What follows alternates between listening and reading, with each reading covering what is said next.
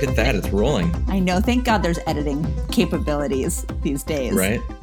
I know. Hey, Bill. Hey, Carla. It's so good to be back in the studio with you. This is so fun. I've missed this. We are back. It's very exciting. And by studio, we mean in our own spaces still. We're back to talk about movies that talk about school. Yeah, we are. And not only are we talking about Stand and Deliver today, but we need to talk about Rushmore.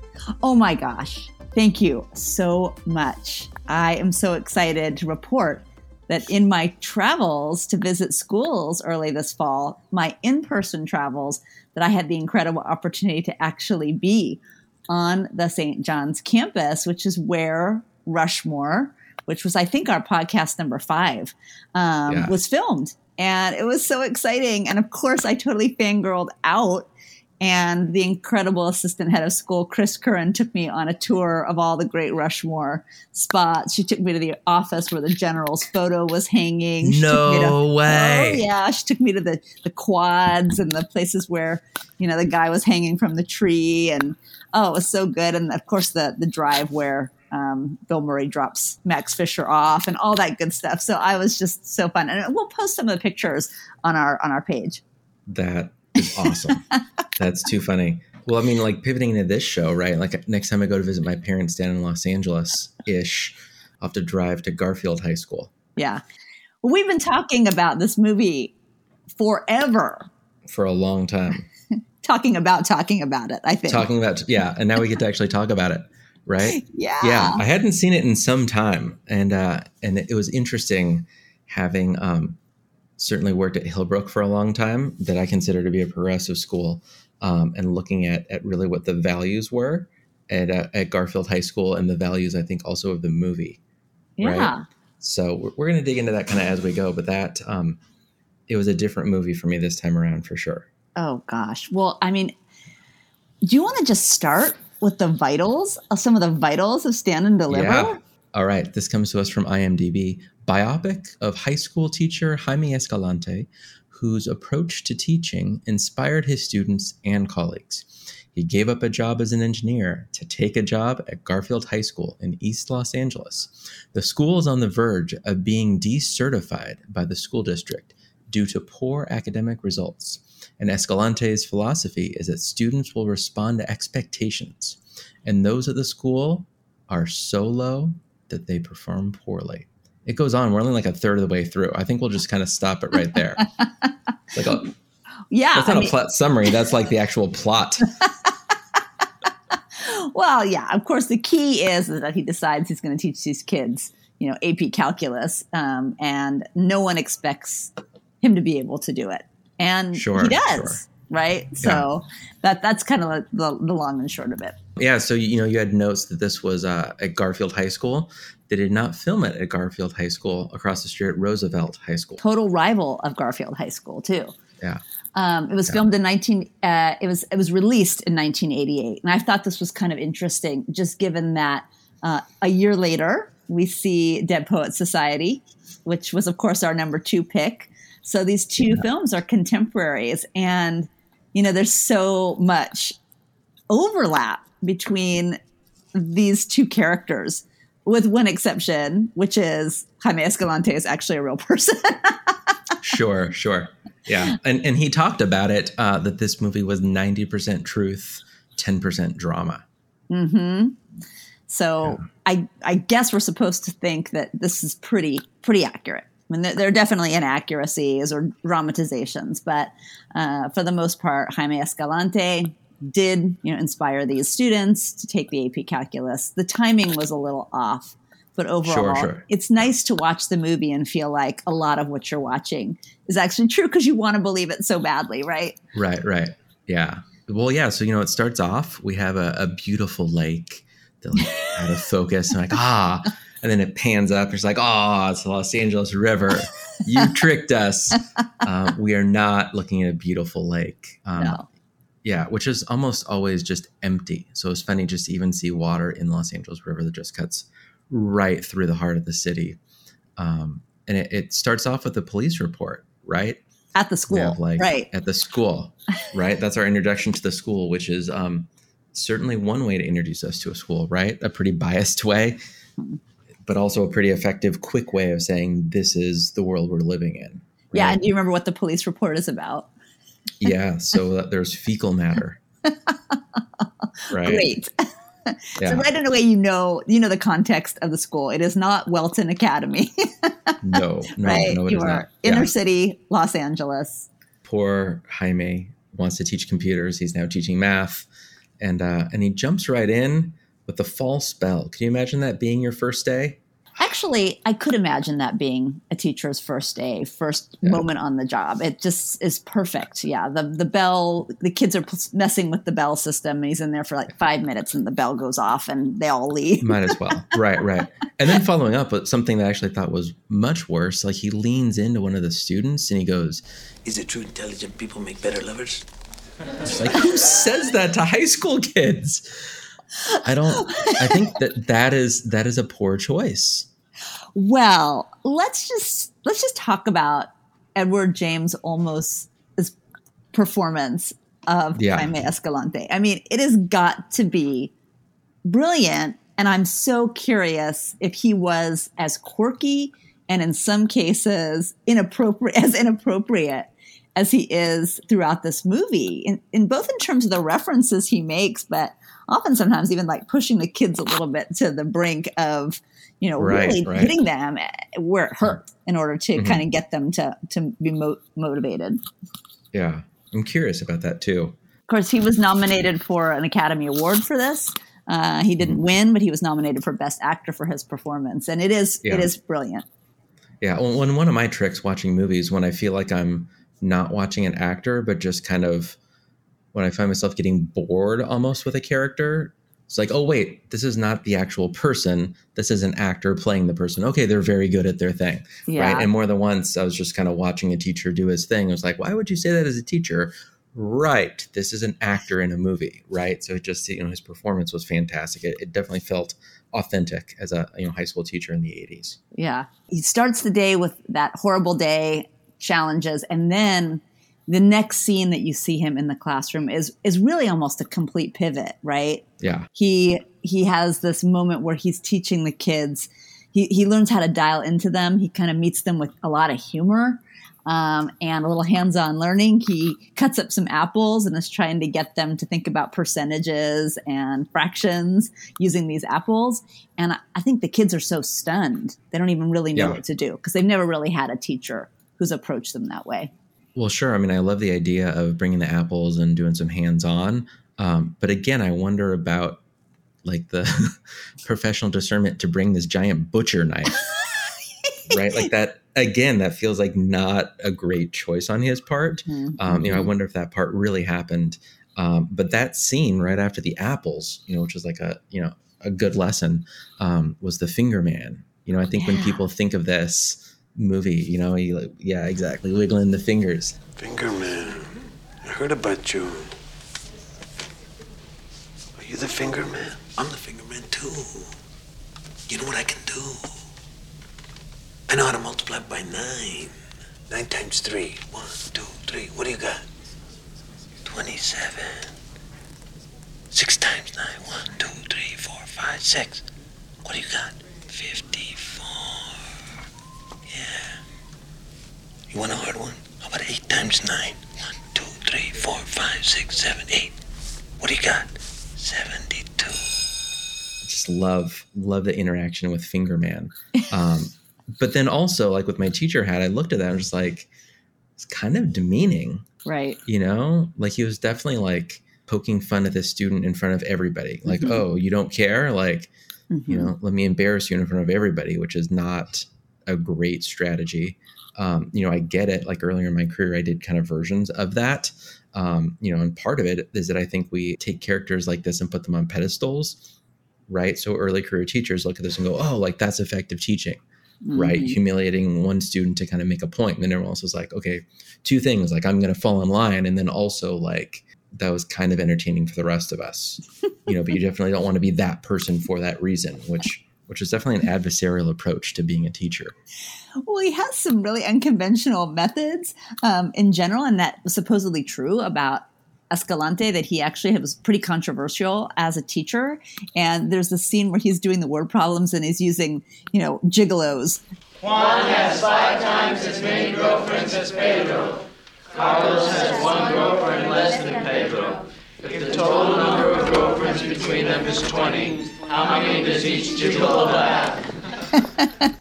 And the kids, they love it. They think it's funny.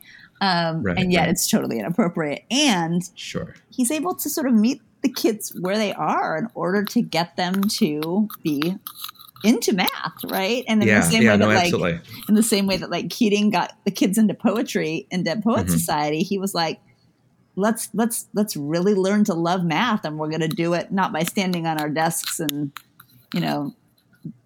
whatever Keating does with the kids in Dead Poets, but instead really just kind of dialing into how he can get them to love math.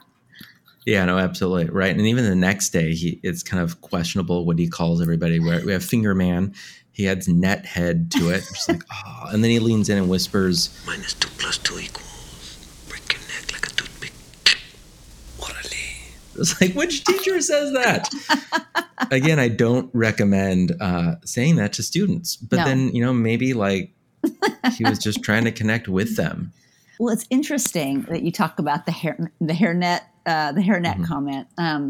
I love Lou Diamond Phillips as Angel Guzman, and he's really a very specific character type. He's kind of embodying that sort of cholo culture, which was very popular in the 1980s. Especially, it really started in East LA, and then it really spread, and it was this really interesting culture of really trying to sort of take back the sort of the Mexican image for some of the immigrant populations that were sort of living in East LA at the time.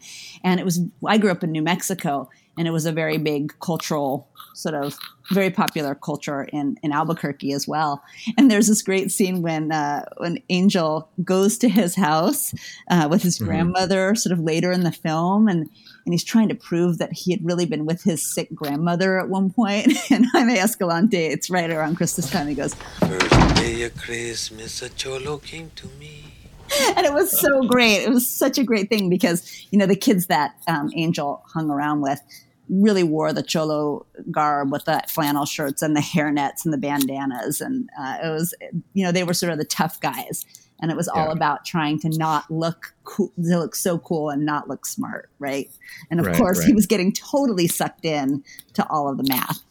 Well, right. And, if we continue going chronologically, that was the next day, right after he called him Nethead. Then, afterwards, Angel stays after class and he gives him 3 different books. Take one home. One for your class. This one's broken. One for your locker, so nobody sees you carrying them around. It's little moments like that are so easy to gloss over, but really were like that was a really, really big deal for that character. Mm-hmm. Right. Yeah, he didn't want to have to carry the books around, right? Right. Had to keep up his image, but exactly. Yeah. Yeah. I actually thought, it was interesting. There was sort of the portrayal of school in the film, but I also loved all the small bits in the students' homes. We were really getting a chance to see them as individuals and their families. We see Anna working in her family restaurant and see what that's like to really have, a restaurant where everybody in the family participates. That was a great moment. And an expectation that you maybe aren't going to even finish high school, right? Like, Sure. Right. I mean, Jaime has to come in and really convince her dad to let her come back to school. He wants her to go work in the family business, and she's really like this incredible student, right? Such a great reminder about our students have lives outside of our school, and then really just trying to get to know those students for us, right? So that it wasn't just, East LA inner city school. There's more to the students. I really like that part.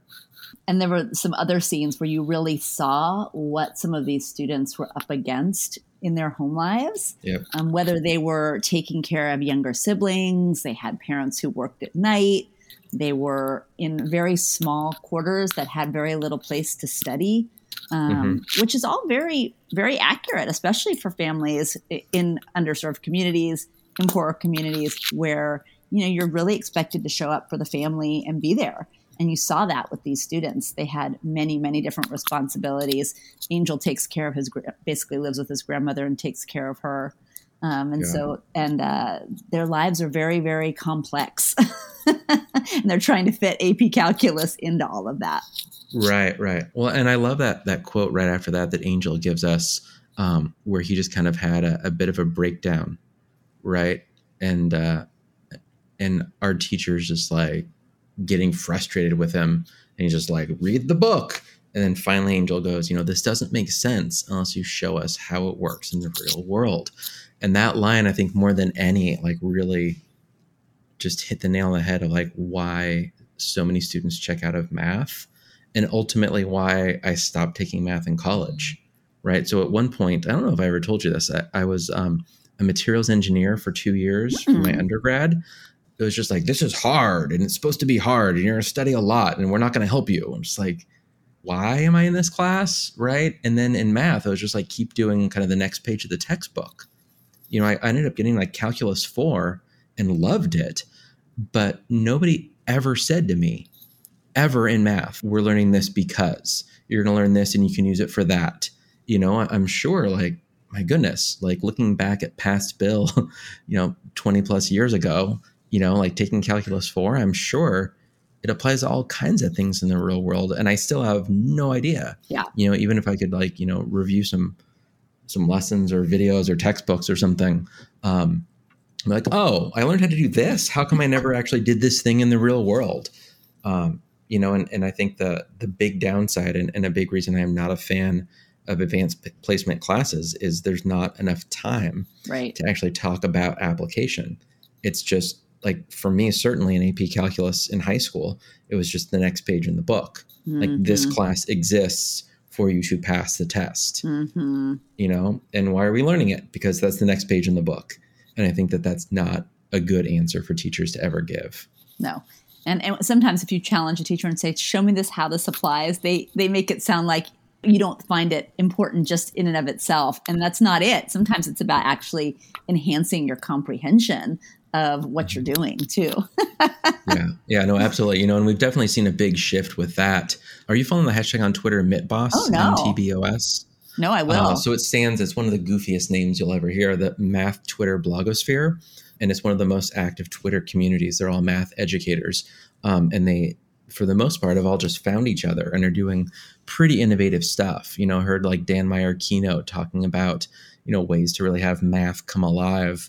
Thinking of like John Stevens' book about, it's like a kitchen themed book around cool. math, and doing like Barbie zipline with students, so there's for sure ways to have math come alive. But I think it's having other educators sharing, here's what I've done. Mm-hmm. And in the absence of that, we end up getting, movies like Stand and Deliver that are like AP Calculus, and I'm going to tie this right into our movie. Like, the next day was in the teacher's lounge where he's like, I want to teach calculus. Well, they won't be able to do that. We'll do summer school. They won't be able to do that. We'll also do Saturdays, right? Just like, it goes straight to like teaching literally to the test, right? I want them to pass this. And like, I get the college credit was a really big deal, right? And I don't want to diminish that. That was part of the reason that I took it. And so I see like bringing like academic excellence to a place where, they're struggling with fractions, mm-hmm. As portrayed in the movie. Like, I get all of that, but then it's also just like, I don't know, like, is the moral of the story, like, if you make kids go to Saturday school and summer school, they can pass a test?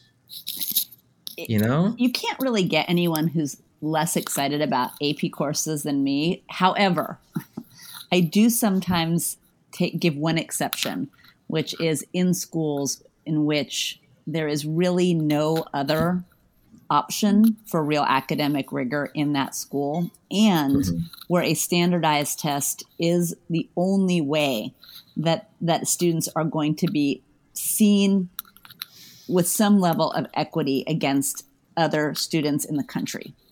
And I think the actual teaching of those courses, I'm not interested in them. I think you're absolutely right. They leave very little room or space for creativity, for application, for going anywhere beyond the next page in the textbook and just learning the content. And in an inner city school like Garfield, where you have to prove everything. And of course, we can talk about what these kids had to do to actually prove that they knew calculus. Right. The AP is one measure that no one can really debate, except in this case, in which they actually debated their AP scores, right? Right. Yeah. But I agree. And one of the interesting things, actually, looking at, I had Apple Maps up kind of throughout this movie. I taught a number of adjunct courses for University of Laverne, and they actually contracted out with East LA College, ELAC. And it's just like 3 miles north, so I was actually looking at all the different places. My wife introduced me to a great Mexican restaurant right off of Soto.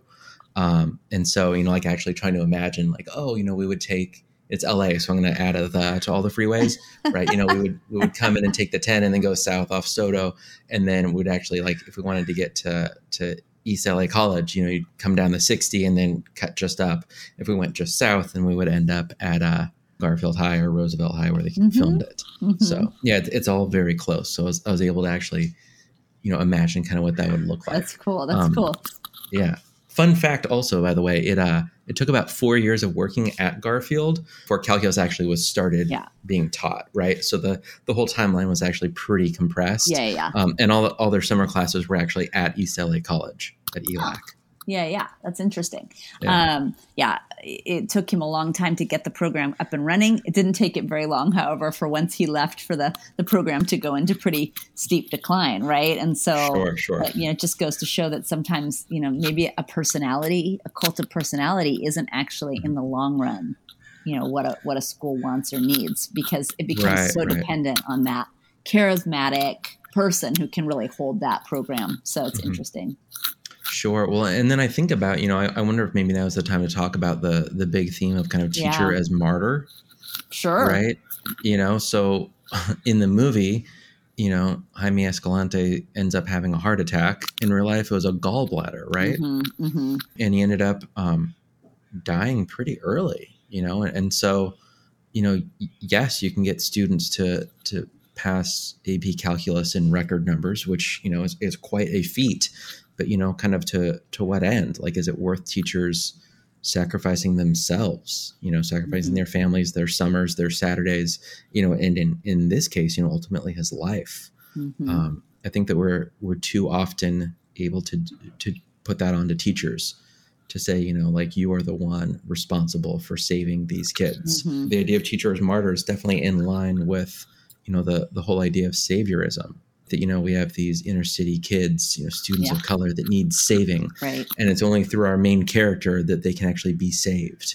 So definitely kind of thematically, I think that's one of the things that they hit us over the head with pretty hard. They're just like, I'm not a fan of saviorism movies. So what do you do though, if that is maybe part of the truth though of this movie, right? Because sure. I mean, Mark and I actually went back and forth on this. We watched it together last night, and he had the very same reaction that you did. It's another savior movie. And I said, well, it's different than, say, Michelle Pfeiffer in Dangerous Minds, where you've got the white woman swooping in to save the poor people of color. It wasn't nothing like that. He was really right. He's from Bolivia. He comes in. He works with these students. He really sees them as humans. He sees them. He cares about them. He knows them as individuals, and they grow under his mentorship.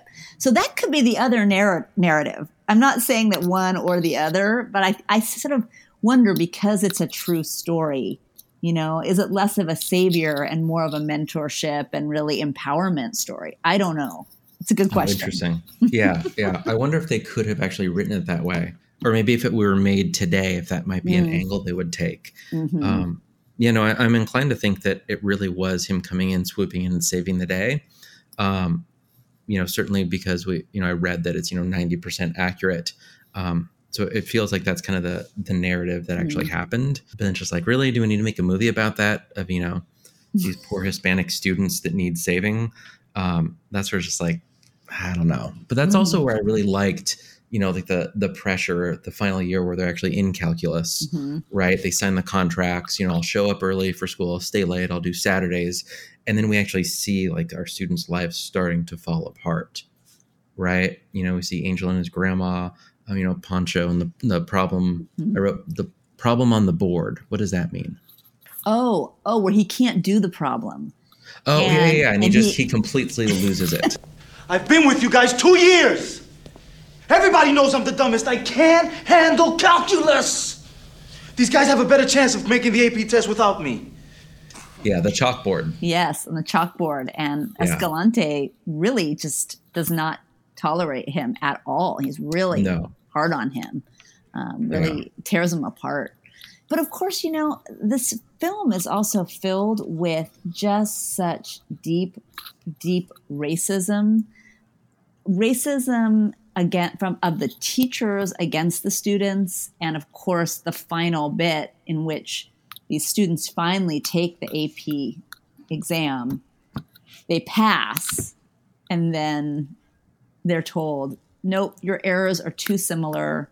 You must have cheated. We're revoking your scores. And the racism that you see at the beginning of the movie comes from the teachers who don't believe these kids can do it. You can't teach logarithms to illiterates. Look, these kids come to us with barely a 7th grade education. That just plays out over the course of the film down to the end when they do pass the exam. And Andy Garcia, who plays Ramirez, says, it's racism if I call him on it, and it's racism if I don't. Right, which not a good answer. And it's just like the College Board police. Who are they? The strangest job. They're just like hanging in this giant boardroom. Apparently, they just go around. Check on kids, make their lives miserable. Right. Apparently, Andy Garcia actually was originally cast as one of the students and then wanted to switch to this horrible character. I don't even know why you would want to play that character. Oh, that's so funny. Yeah. I do love that they actually named it. This wouldn't have happened if they didn't have Spanish surnames. It's like, yep. Yeah. And that's still around and happens all the time. Mm-hmm. It's so deep. Yeah. It's so deep. And of course, then they take it again and they pass and yay. And it's so exciting.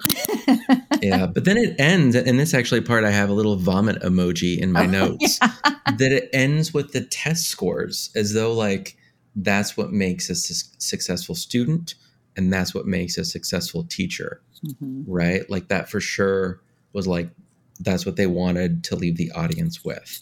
Just so you know, these kids passed, and the next year more passed, and the next year more passed the test. Aren't they smart for passing that test, right? Like it takes so many of these kind of bigger themes and for me, like really like narrows it down to the simplest thing of like passing a standardized test. Right. And it's like, if that's the best we can do with these kids, right, then what are we doing? Yeah. It's also great again that they do pass it, but I wish, maybe we just jump right into our rewind right now. I wish it had ended back with those students. I think they did such a great job with a handful of these students seeing, like earlier on, I'm not sure if I can do the program at my grandma or the restaurant, or my car or my friends. And then we see kind of in the middle when they all kind of fall apart right before the final test. And then, we're like, oh, they're going to pass, like their lives are falling apart. And then they pass. And then they pass a second time. And then it would have been great if we had gone on that trajectory and seen them, I don't know that it needs to have, them 10 years later with like a freeze frame. We end up seeing Angel ends up running his own aerospace engineering corporation. Anna ends up starting her own restaurants, right? Or her dad works for her. Right. Like that would have, I don't know, that feels too much like, I don't know, like a Leslie Nielsen, like Naked Gun movie or something with like the freeze frame at the end. Like not that, I don't know what it would have been, but just, I don't know. It left a vomity taste in my mouth with it just ending with the test scores. Because for me, that meant that the movie was ultimately about the test scores and not about the students. And like, that's what we care about, right? Well, the other thing that I had to pick a rewind, I'm not sure this really counts as a rewind, but maybe being a little bit more honest about the test that the students actually took at the end. And apparently there were students. I wouldn't say it was cheating. There was like a question that they had circulated some answer to. They didn't supposedly need that answer. Like they all knew it. And it was not really actually the answer that caused them to be sort of called on cheating, whatever. But apparently there was a little bit of academic dishonesty. And I wonder if introducing that a little bit would have given the movie a little bit more nuance, because I do agree that one of the math department chair says, Mr. Escalante, you put these kids under an awful lot of pressure. They would have gone to any lengths to please you. You know, that might have been the case. There might have been some of that for them. And I think that would have been a little bit more of sort of an interesting twist, which is actually, yeah, they knew the material. They didn't need to cheat. They could have passed it. But the pressure that was being put on them by this teacher was real. Sure. And they felt like they had to. I would have loved to see that too. Yeah, I think I would have liked that. And I actually would have liked to see like what happened to a few of these kids after. Like they got the AP calculus test. Did it change the trajectory of their lives? Like how was the long-term impact of that? Yeah. In the sequel, stood and delivered. I love it. Still begging to be made. We could we could write it, right? Aren't they doing that with Top Gun 2? That's eventually going to be released. They actually just follow it like in real time. You know, it's 40 years later by the time it's going to be released. Yeah. Actually seeing, you know, Maverick's career 35 years later. Yeah. And he's actually aged 35 years. You know, I think that's I don't know, that I think that's going to be interesting. That starts to become a thing that movies do, is actually take the characters in real time, you know, for as horrible as a lot of the show was. Like, I love the premise of actually Cobra Kai when they did that same exact thing, right? There was so much that was so good. Yeah. And I feel like they just didn't think there'd ever be a second season. And they're just like, let's just kind of do the same thing. Just had an idea for season 1. I love that it actually went in real time. So we actually see Daniel and Johnny, you know, 30 years later, and where their lives at afterwards. So, and Elizabeth Shue's character too. Don't I know. Forget that part was fantastic. Seeing her in season 2. When she came in, I was like, "This is awesome. They did it right." Yeah. So, I mean, what was your final feeling about this movie? You know, it's funny. You don't seem to be in love with it. Yeah. No, I was not in love with it. I mean, so many of our 80s movies that are about schools are just like bunch of white people, you know, like all the John Hughes movies, you know, so I really appreciated actually seeing a little bit of culture, some people of color, you know, like a different world, like a different spotlight where, you know, it wasn't just, you know, as South Park so eloquently puts it, just the token person, right? Yeah. Let's just name the character Token. Cool. We have one black cartoon character. Yeah, right. It was definitely not that. You know, it actually featured, you know, the Hispanic community. So I really liked that and appreciated that, and feel that it was pretty far ahead of its time for that. You know, particularly with all those 80s movies that were just not that at all. You know, I don't think they did too much of an injustice against kind of the stereotypes. You know, you definitely had Angel as the cholo, right? But he definitely was not over the top. It was not a caricature. You know, and Lou Diamond Phillips is just such an extraordinary actor. I love him. Right? Love him. That it felt authentic. You know, it didn't feel like a parody in any way. You know, so I think that in a way that, you know, 80s movies really could have done a really bad job of that. They did like a really good job of all of that. But I just kind of fundamentally like looking at raising a teacher up to save people and raising a teacher up to push them past their breaking point. Just like, I don't know. I'm not a fan of those stories. And I don't think we need to be sharing those stories. Especially in the days of the days that we're in right now, where teachers are just really, really fried and worn out for all the reasons. Yeah, right. I hear what you're saying. And I still love the story of teachers who inspire students, because I do think that when you ask people in their lives, like what has gotten them to a certain point, many people point to teachers and really do say, you know, this person made a huge difference in my life. They introduced me to a book I would have never read. They introduced me to a topic I never read. They really pushed me to think, and I never had that experience. And so, you know, I do wonder, like, once again, is it a savior or is it someone who really is a motivator and a mentor? So Sure. I'm even thinking back like to my AP calculus teacher, in the month before the test, we had Saturday classes. We were in there like 9 a.m. to noon.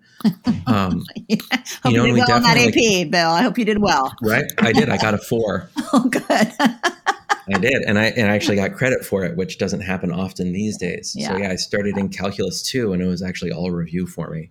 And then got to calculus 4 pretty quickly. And it was like, this is kind of boring because I don't know why I'm doing this. But I remember, the camaraderie of like, we're studying for this really hard test, like the belief in us that we could really do it, and just like the kind of structure to like really push ourselves. There's definitely no upsides to it, as much as I had poo-pooed the AP format, like we were definitely like a group of people doing a pretty intense thing, and to be able to pull that off with 17 and 18-year-olds, is a pretty cool thing, so to be able to see a teacher do that and to see that dramatized, I get it, but then also like he ends up dying, he works himself to death. Well, yeah. So, yeah.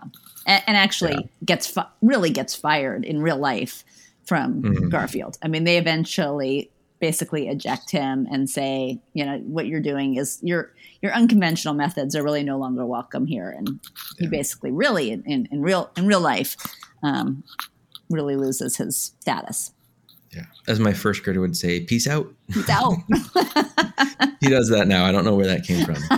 That's awesome. All right. So, hey, we finished, I think. We finished an episode. Yeah. I'm so excited because I feel like we have a whole season ahead of us. We do. We've planned out almost every movie for this entire season. I'm super excited. And I feel like I have been going to schools in person again, and people have been asking me, like, when's the next Heads Down, Two Thumbs Up coming? And I said, it's coming. We're going to do it. We're going to do it this year. We're going to do it right. So we should be releasing a podcast, I hope, almost every month this year. Yeah, so that's our plan. It's going to be good. Yeah. Should we tease any? Well, first of all, before we tease the episode, I just want everyone to know that if you're flying on Delta Airlines in the next month, Stand and Deliver is on Delta Airlines, so you can watch it for free and then write us and tell us what you think. Or of course, you can probably watch it for free from home as well. But if you happen to be on a plane on Delta, you can watch it. I ended up finding it on HBO. Oh, good. HBO Max. Yeah, Up next, let's actually just tease our next episode and then share the rest of the season, right? So up next, we're going to be listening to... Wax on, right hand. Wax off, left hand. Wax on, wax off. Breathe in through nose, out the mouth.